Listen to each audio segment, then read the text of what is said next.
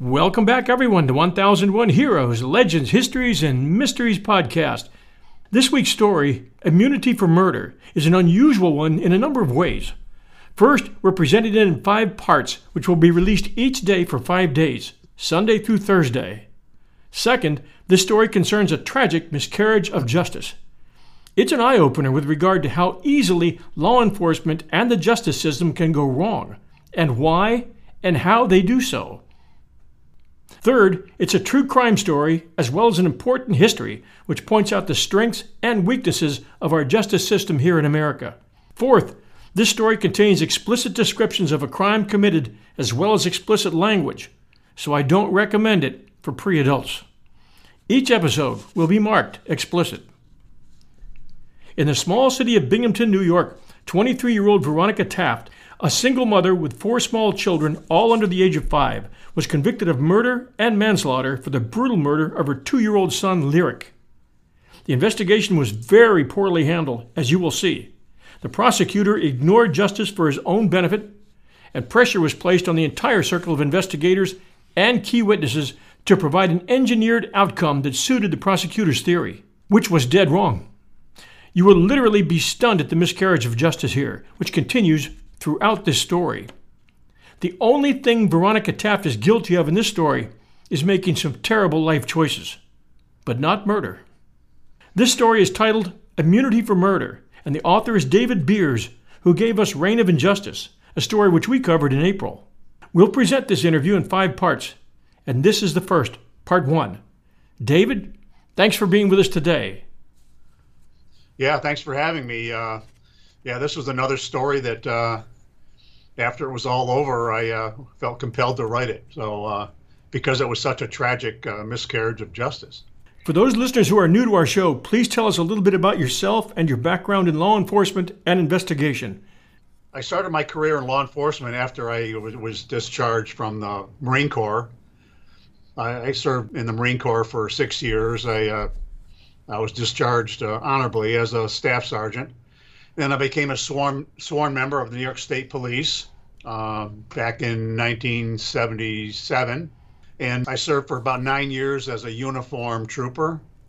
And then I was promoted to investigator, and I worked in several different capacities, including narcotics, major crimes, violent felony warrants, and then I also worked in the forensic identification unit as a crime scene investigator. After my career with the state police, I went into private practice doing investigative work, and primarily working in the private sector doing criminal defense work. So that's kind of it in a nutshell. This took place in the city of Binghamton. Binghamton is located in south central New York, just above the Pennsylvania border, about 200 miles upstate from New York City. It's got a population of about 200,000 in the county, and I think about 20,000 in the city itself. When did this incident happen, and exactly what happened? Veronica Taft had a full-time job doing maintenance work at the local high school, Binghamton High School. She'd been working there for about 6 or 8 weeks doing maintenance work on the night shift. She left her house just before 11 o'clock on the 29th of December, and her boyfriend, Chucky Pratt, babysat the children while she was at work. You mentioned earlier she had 4 small children, all under the age of 5.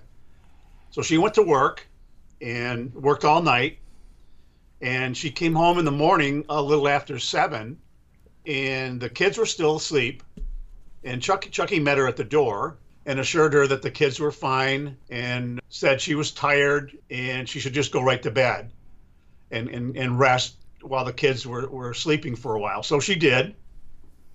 And then they woke up, and she heard the girls getting up and wondered why Chucky hadn't gone in to get them out of bed for breakfast. So he goes in and comes back and tells her that her son Lyric won't get up. He's cold, not moving, not breathing, and he's blue.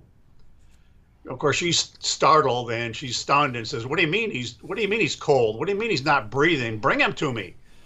So he runs back in, picks up Lyric and brings him to his mother. and he is in fact purple colored and not breathing. So she kind of slaps him on the back, trying to revive him, and then starts CPR, and then yells to Chucky to call 911. And she's just frantic, and she snatches the phone away from him and makes the call herself. At the same time, she's running out into the street screaming for her neighbors, call the police, and does anyone know CPR? So a neighbor who heard her ran across the street and ran upstairs with her, and they started CPR, trying to revive Lyric. And while the ambulance was on its way, and the ambulance arrived within a couple of minutes, they were just a couple blocks away, and then EMTs ran upstairs and kind of took over the CPR.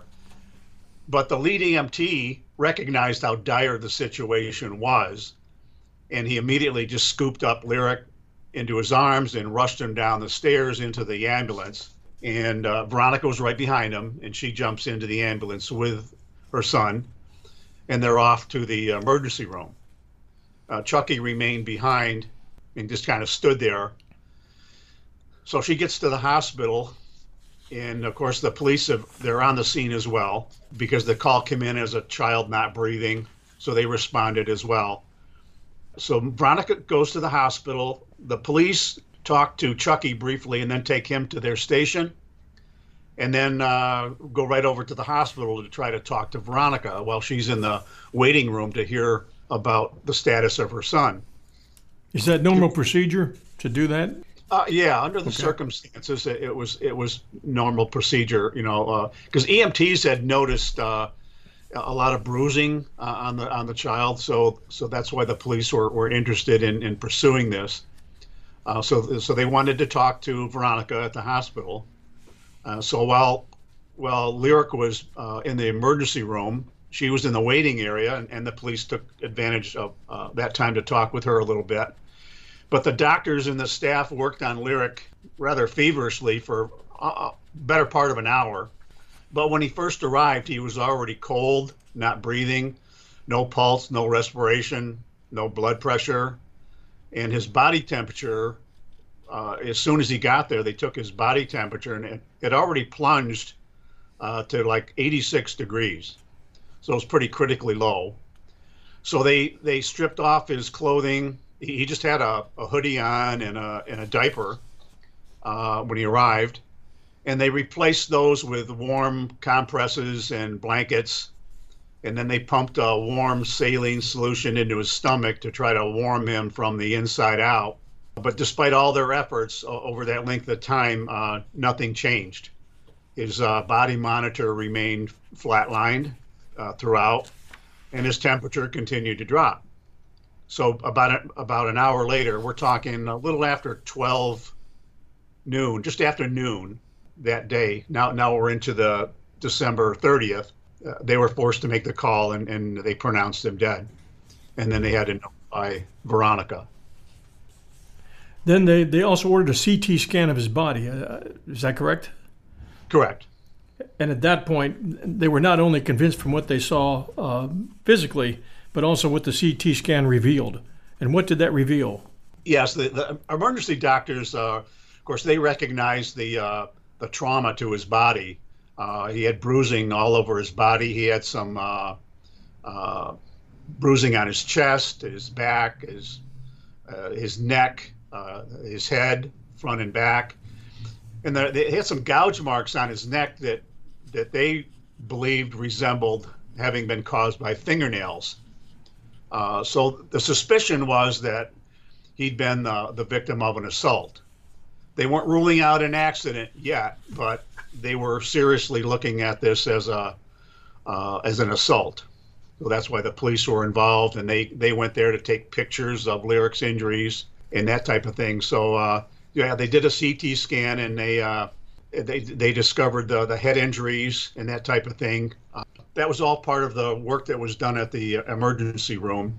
But after he was pronounced dead, then they ordered an autopsy, and they turned over all their records to the forensic pathologist who was going to perform the autopsy the next day. And that was Dr. James Turgeon? Correct. Yeah, he was contacted. He was a forensic medical examiner that worked right there at that same hospital where he was taken. So he was contacted by the police, and he agreed to do the autopsy the next morning. I want to make a note at this point, the words spoken to Veronica by Chucky when he returned to her bedroom after checking on the children and said that Lyric was purple. Yeah. And the first thing he told her was, yo, the N-word's not getting up. So he called Lyric the N-word, Yeah. or the little Yeah. N-word. He did. He that's how he referred to him. He said the N-word's not breathing, he be cold. Yep, not breathing. Yeah, that's exactly what he said. And he repeated that later when he was in the interrogation room on the telephone with his brother and his friend. Yeah, that's the type of language he was using, referring to Lyric.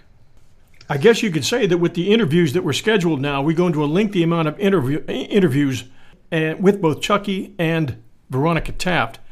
Yeah. Explain the interview with Chucky. Who sat down with Chucky, and what did they do and what didn't they do? Chucky was brought into the interrogation room fairly early, right from the scene. They brought him over, so he was there. He was there for that hour before Veronica got there because she was still at the hospital waiting for word on Lyric.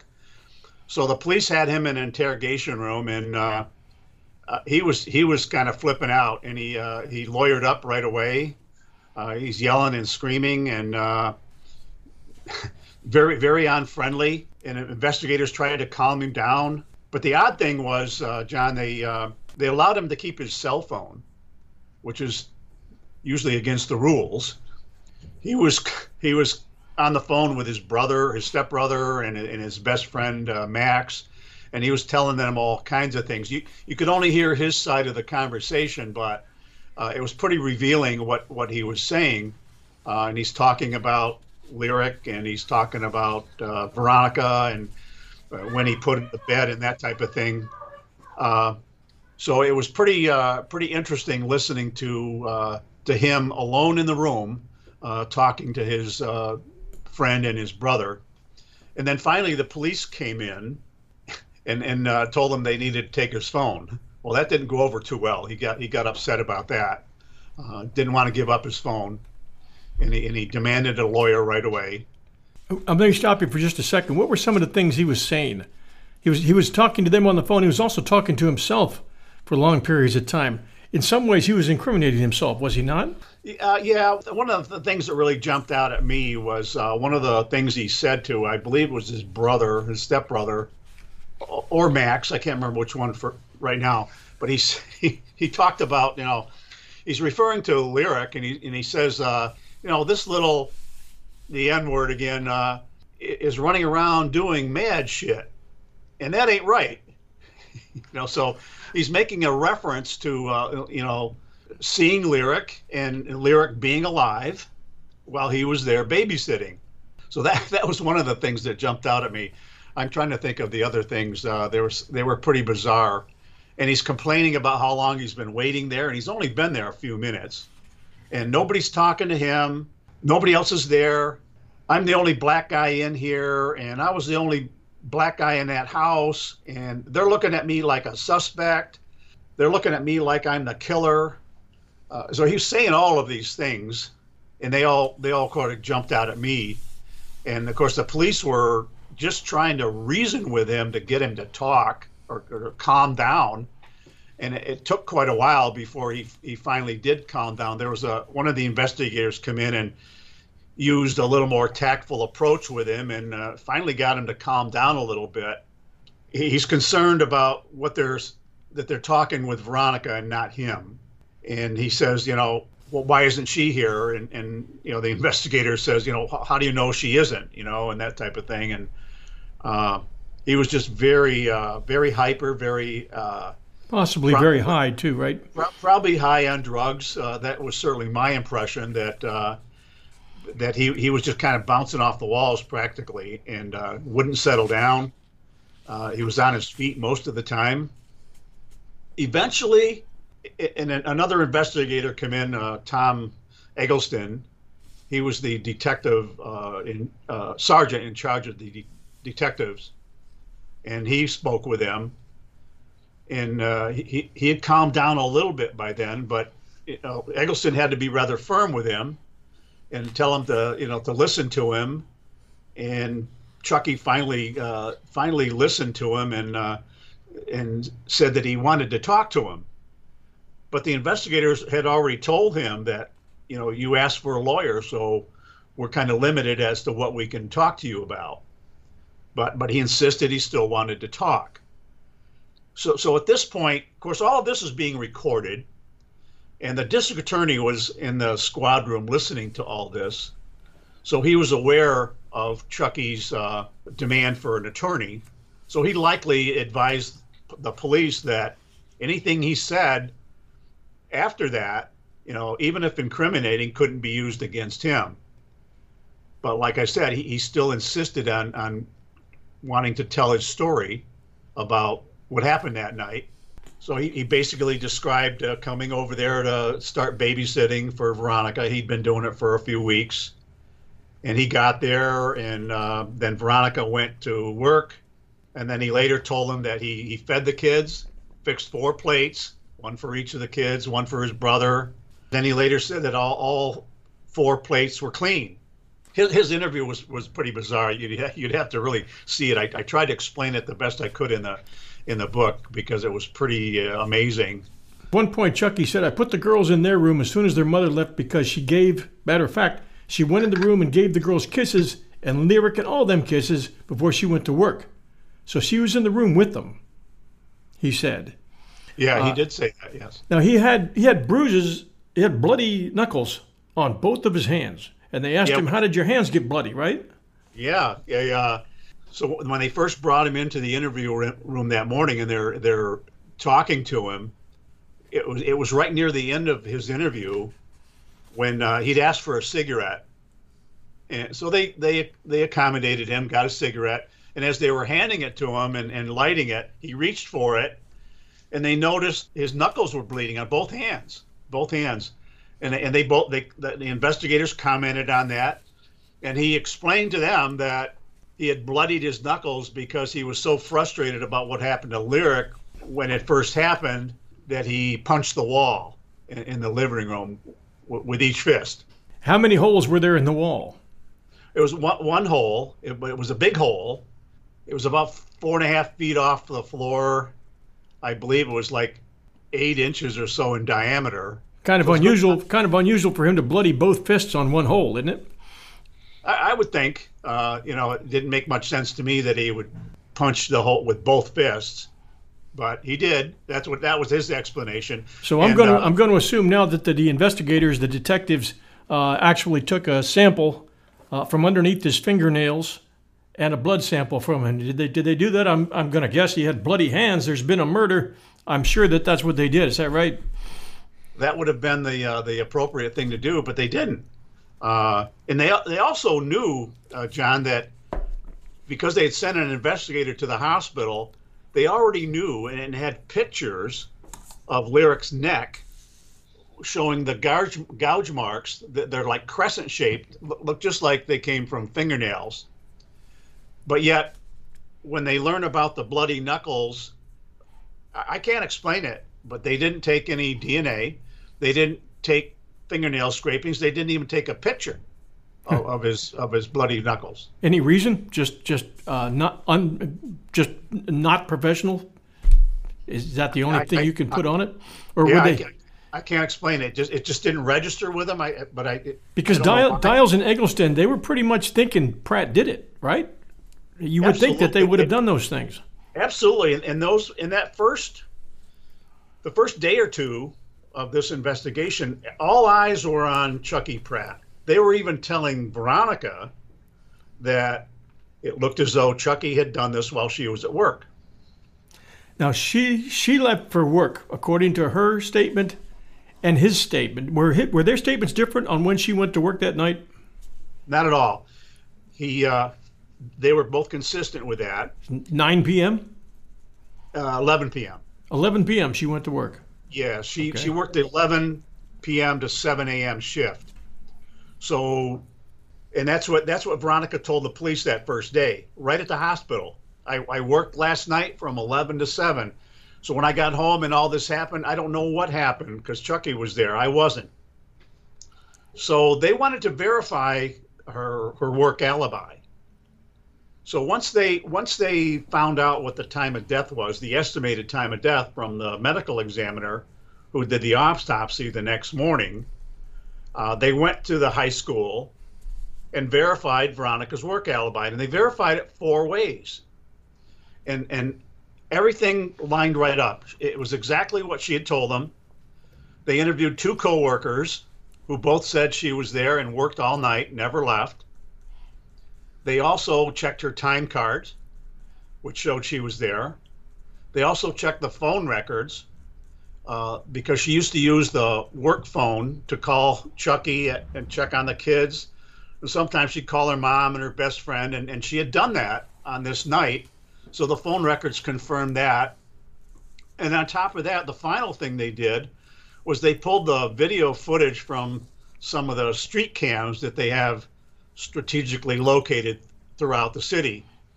And it showed Veronica getting picked up at her house by her coworker just before 11.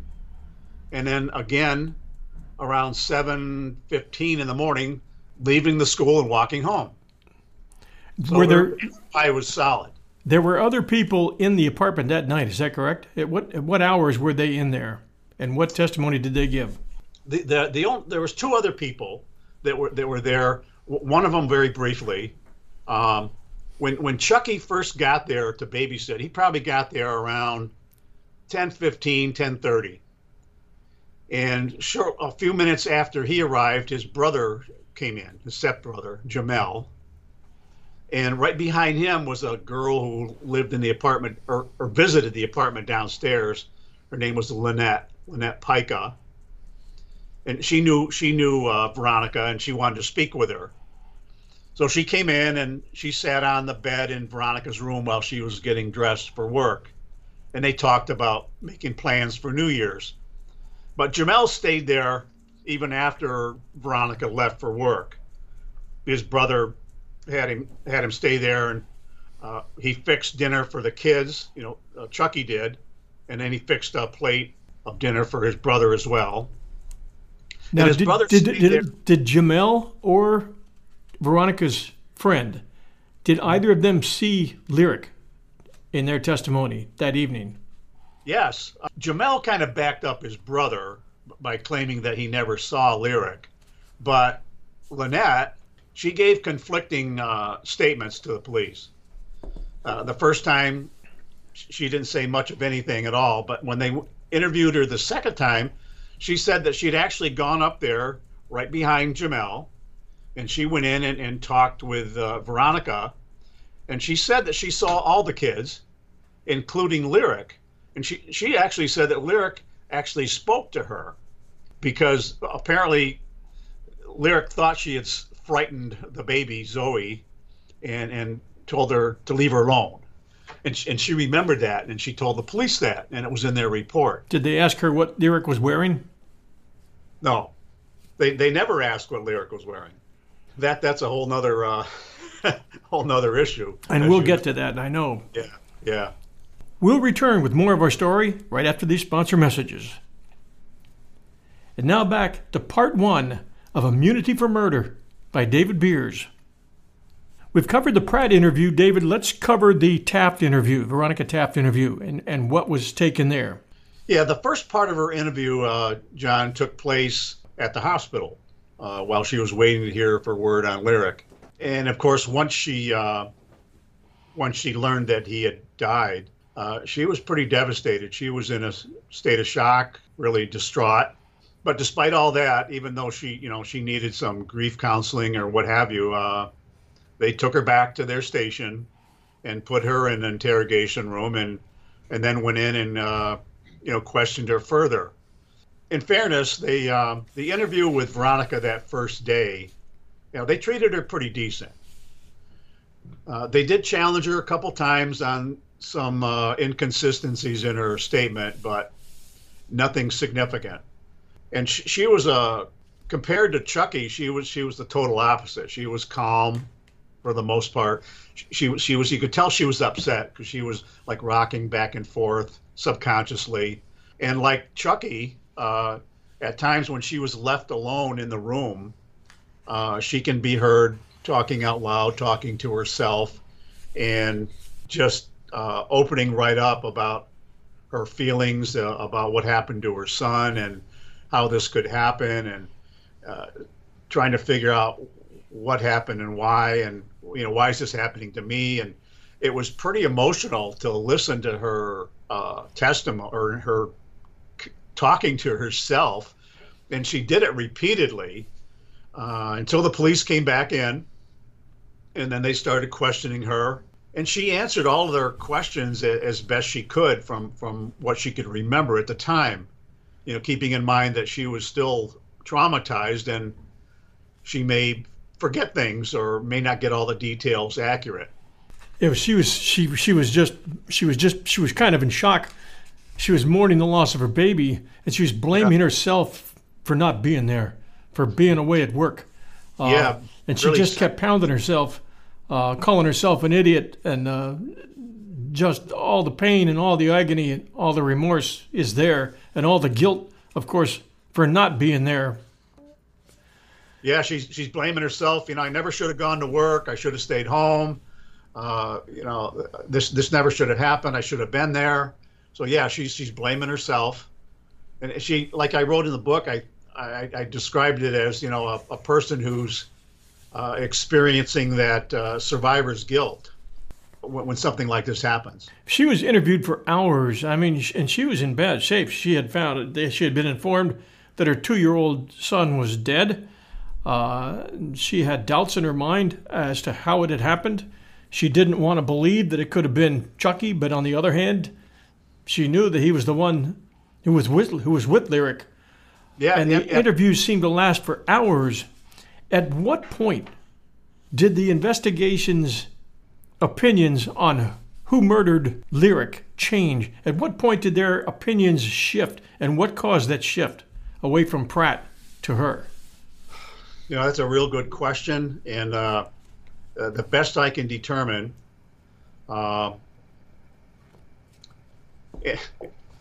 don't know why it shifted, but I have an idea of why it shifted. I think a lot of it had to do with the fact that Pratt had lawyered up so quickly, and they were probably struggling to come up with a motive for Chucky to have done this.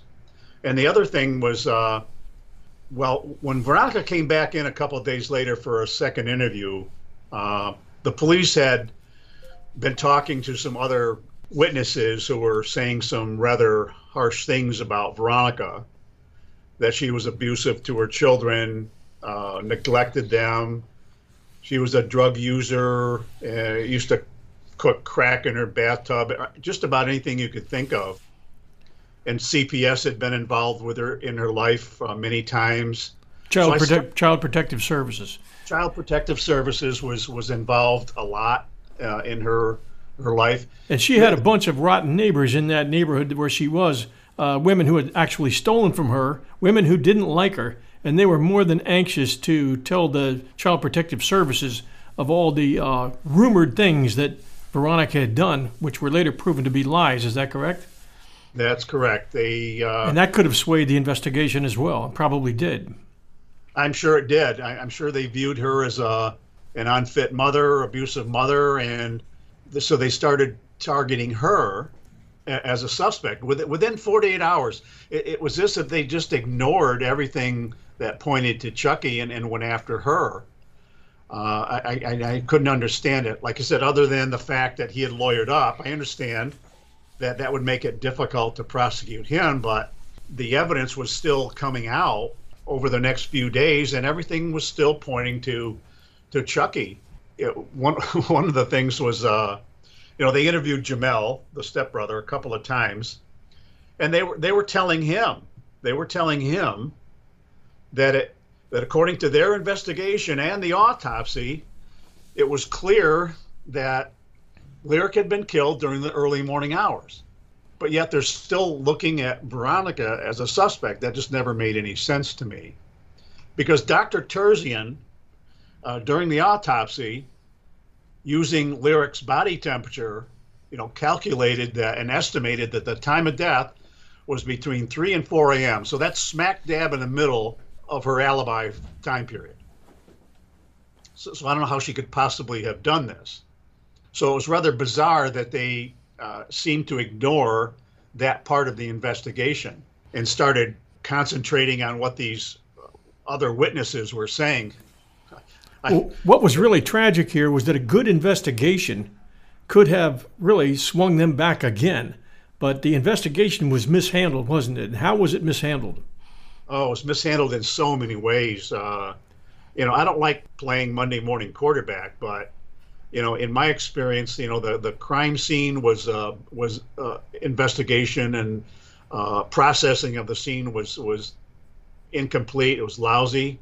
They didn't do things that should have been done. You can go into detail on this because it's important to this whole case and this story. I mean, so what jumped out at me, just so many things, but being a crime scene investigator myself, I found it rather remarkable that they could process a suspected homicide scene in an hour and 4 minutes. That's how much time they spent there on that first search warrant.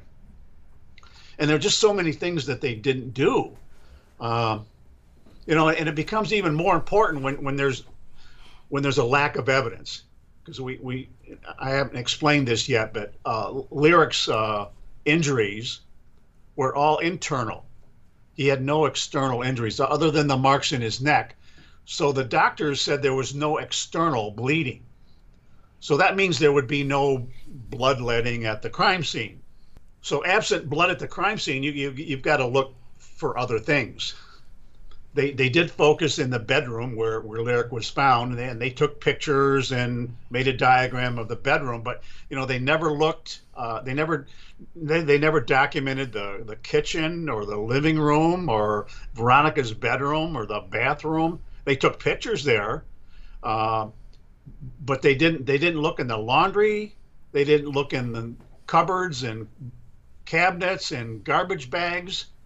Those are all elementary things you do when you're looking for evidence. When you're looking for evidence, do you also look in the drains for blood? At times, absolutely. I've done it several times. They open up the traps and get samples. Sure. And when you stomach contents, don't they look at stomach contents? Absolutely. And while we're on that topic, Dr. Terzian during the autopsy recovered stomach contents from Lyric, about 50 grams worth of material that he couldn't identify visually, but he did preserve it and had it frozen for further study. But then later he says, when he was asked if he ever had that examined, he said, "Well, I tried to find somebody, but I couldn't." And then that just didn't make any sense to me. None whatsoever. There isn't a crime lab I know of that can't do that. That's amazing. What would the stomach contents have told the investigation? That would have been crucial because of two things. Earlier in the day, on the 29th, there was a daytime babysitter there who was watching the kids while Veronica was doing some shopping. And around 5 o'clock that evening, he fed all the kids just peanut butter and jelly sandwiches. So that was Lyric's last known meal before Veronica got home from shopping and before she went to work. But Chucky tells the police, and Veronica backed it up, that after she went to work, he fed them some tater tots and fries, French fries, and some mac and cheese. So the stomach contents for Lyric would have been crucial because it could only have been one of two things: the remnants of a peanut butter and jelly sandwich or potatoes. Which means that he was alive after she went to work. Which would have proved one way or the other. So it makes you wonder whose side Terzian was on. Yeah, that's exactly. And then one of the investigators during Veronica's second interview actually told her that the stomach contents were consistent with potatoes, but then he backpedaled on that when they started implying that she was the one who had done this. It was just crazy what they were trying to do. What was missing in the investigation? The whole problem here was the fact that, and I didn't realize it myself until later in the investigation. But when Lyric was discovered that morning, and Chucky went in and picked him up out of his bed, he was wearing blue jeans, a red shirt, and a black hoodie. In other words, street clothes. And the investigators who were there that morning saw Lyric, and but by that time, EMTs had been there, and they, Lyric's stomach was bloated when they were there, and so his pants were real tight. So they pulled him off to ease the pressure and left him right there on the floor in Veronica's room, and then took him down to the ambulance. But when the other investigators were there, they saw all the other kids, and they were all in their pajamas. And the kids were later. Veronica's mom came down there, and they escorted her upstairs, and she gathered up clothing for all the other kids, and got them changed, and then they went over to the police station. While she's there, and this came up later, she never found Lyric's pajamas, but she didn't know the significance of that at the time. But the odd thing was he had SpongeBob SquarePants pajamas, right? And those were his favorite. That's the only ones he would wear.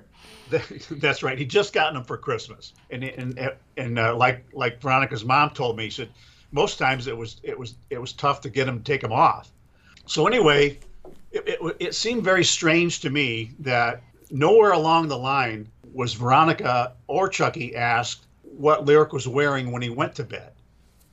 It wasn't until later, when we were looking at the photographs taken of the clothing that he was wearing, that it finally registered.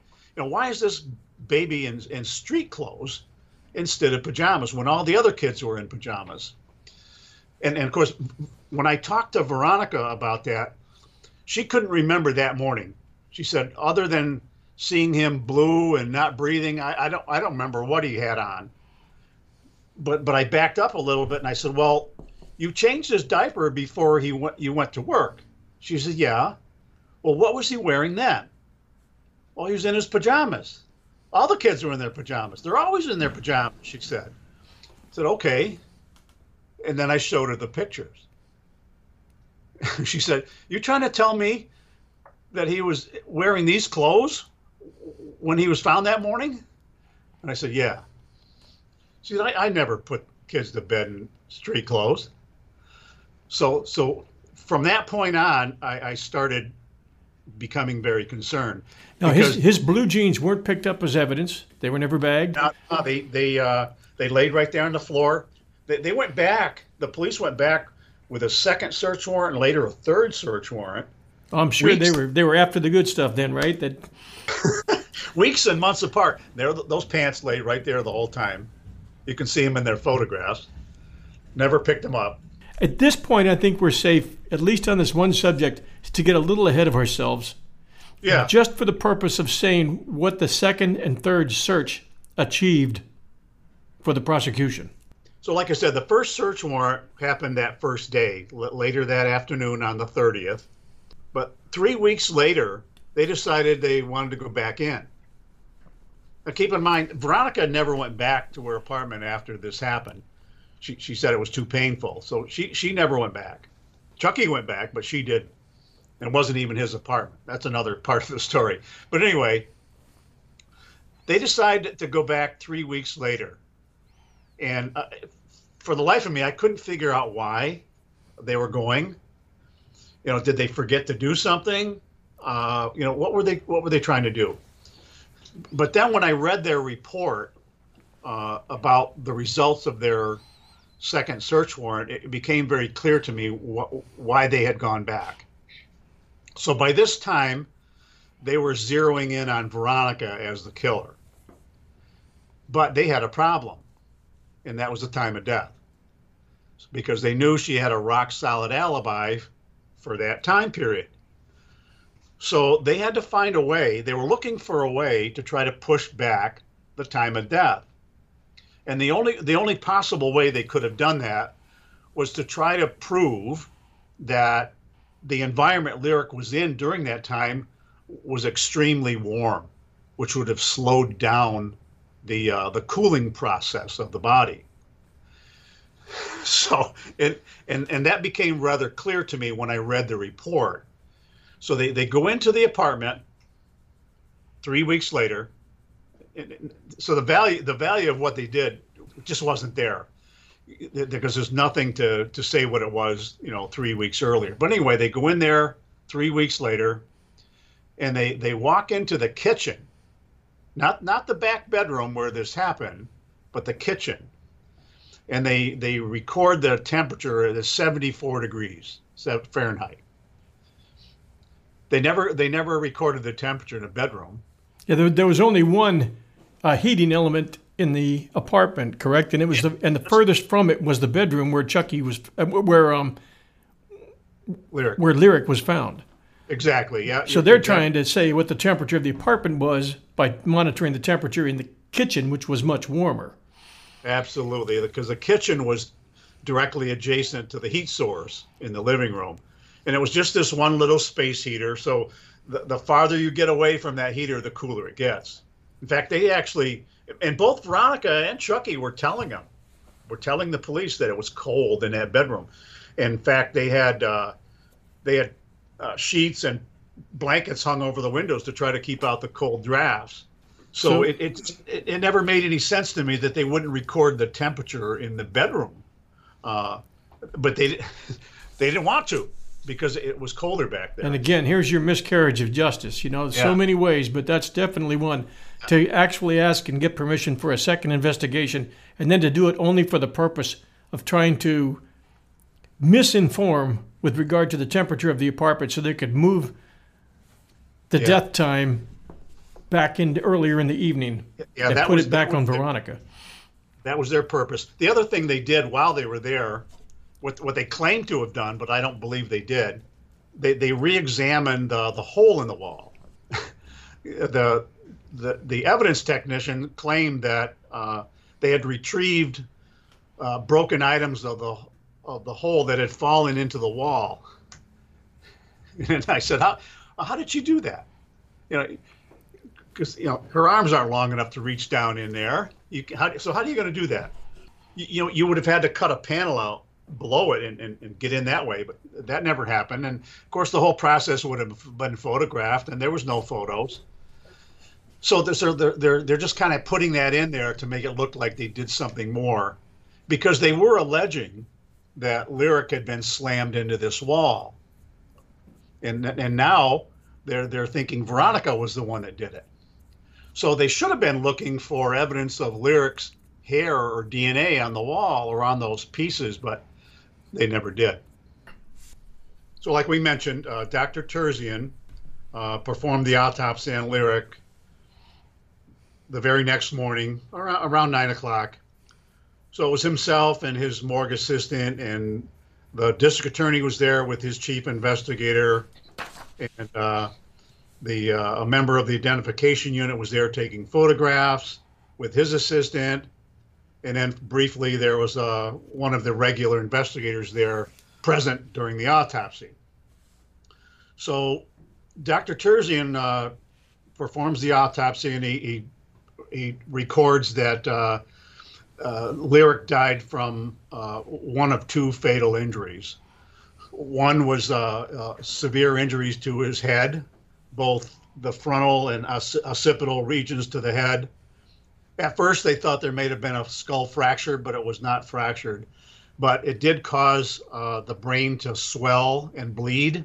But the primary cause of death was a lacerated liver, which had actually become detached from the spine and was oozing blood into his abdomen. And he'd lost over half of his blood volume. And then Dr. Terzian later described the lacerated liver like the splitting open of a ripe tomato. And he said that either injury would have been fatal, but he said he died from exsanguination from the lacerated liver before the brain injury killed him. So the investigation and the prosecutors here would have us believe that Veronica Taft beat her 2-year-old toddler's son so violently that it actually lacerated his liver, causing internal bleeding. That it caused that she had apparently tried to choke him or pick him up by the neck, leaving fingernail marks on his neck. That he had injuries all over his head and body, serious internal injuries, and that she did all this before she went to work. After her visitors came to her apartment, and before she went to work at 11 p.m. that evening, and that she went to work. Somebody drove her to work. They had to see if there was anything wrong with her personality, if she looked very, very upset, like she had just beat her child to death. Okay? Yeah. She was driven to work and knows nothing about what's going on there. I'm sure they interviewed the people at work. And maybe she worked alone. Maybe she worked with other people. I'm sure that she wasn't showing any guilt or signs that she had just murdered her own toddler, which must have made her a very cold, cold customer if any of that were true. And yet we're to believe, as a jury, that she murdered her toddler son. Tune in tomorrow night for part 2 of Immunity for Murder, the Veronica Taft story by David M. Beers. David, thank you very much for this interview, and we'll join you tomorrow night. Sounds good. Thank you.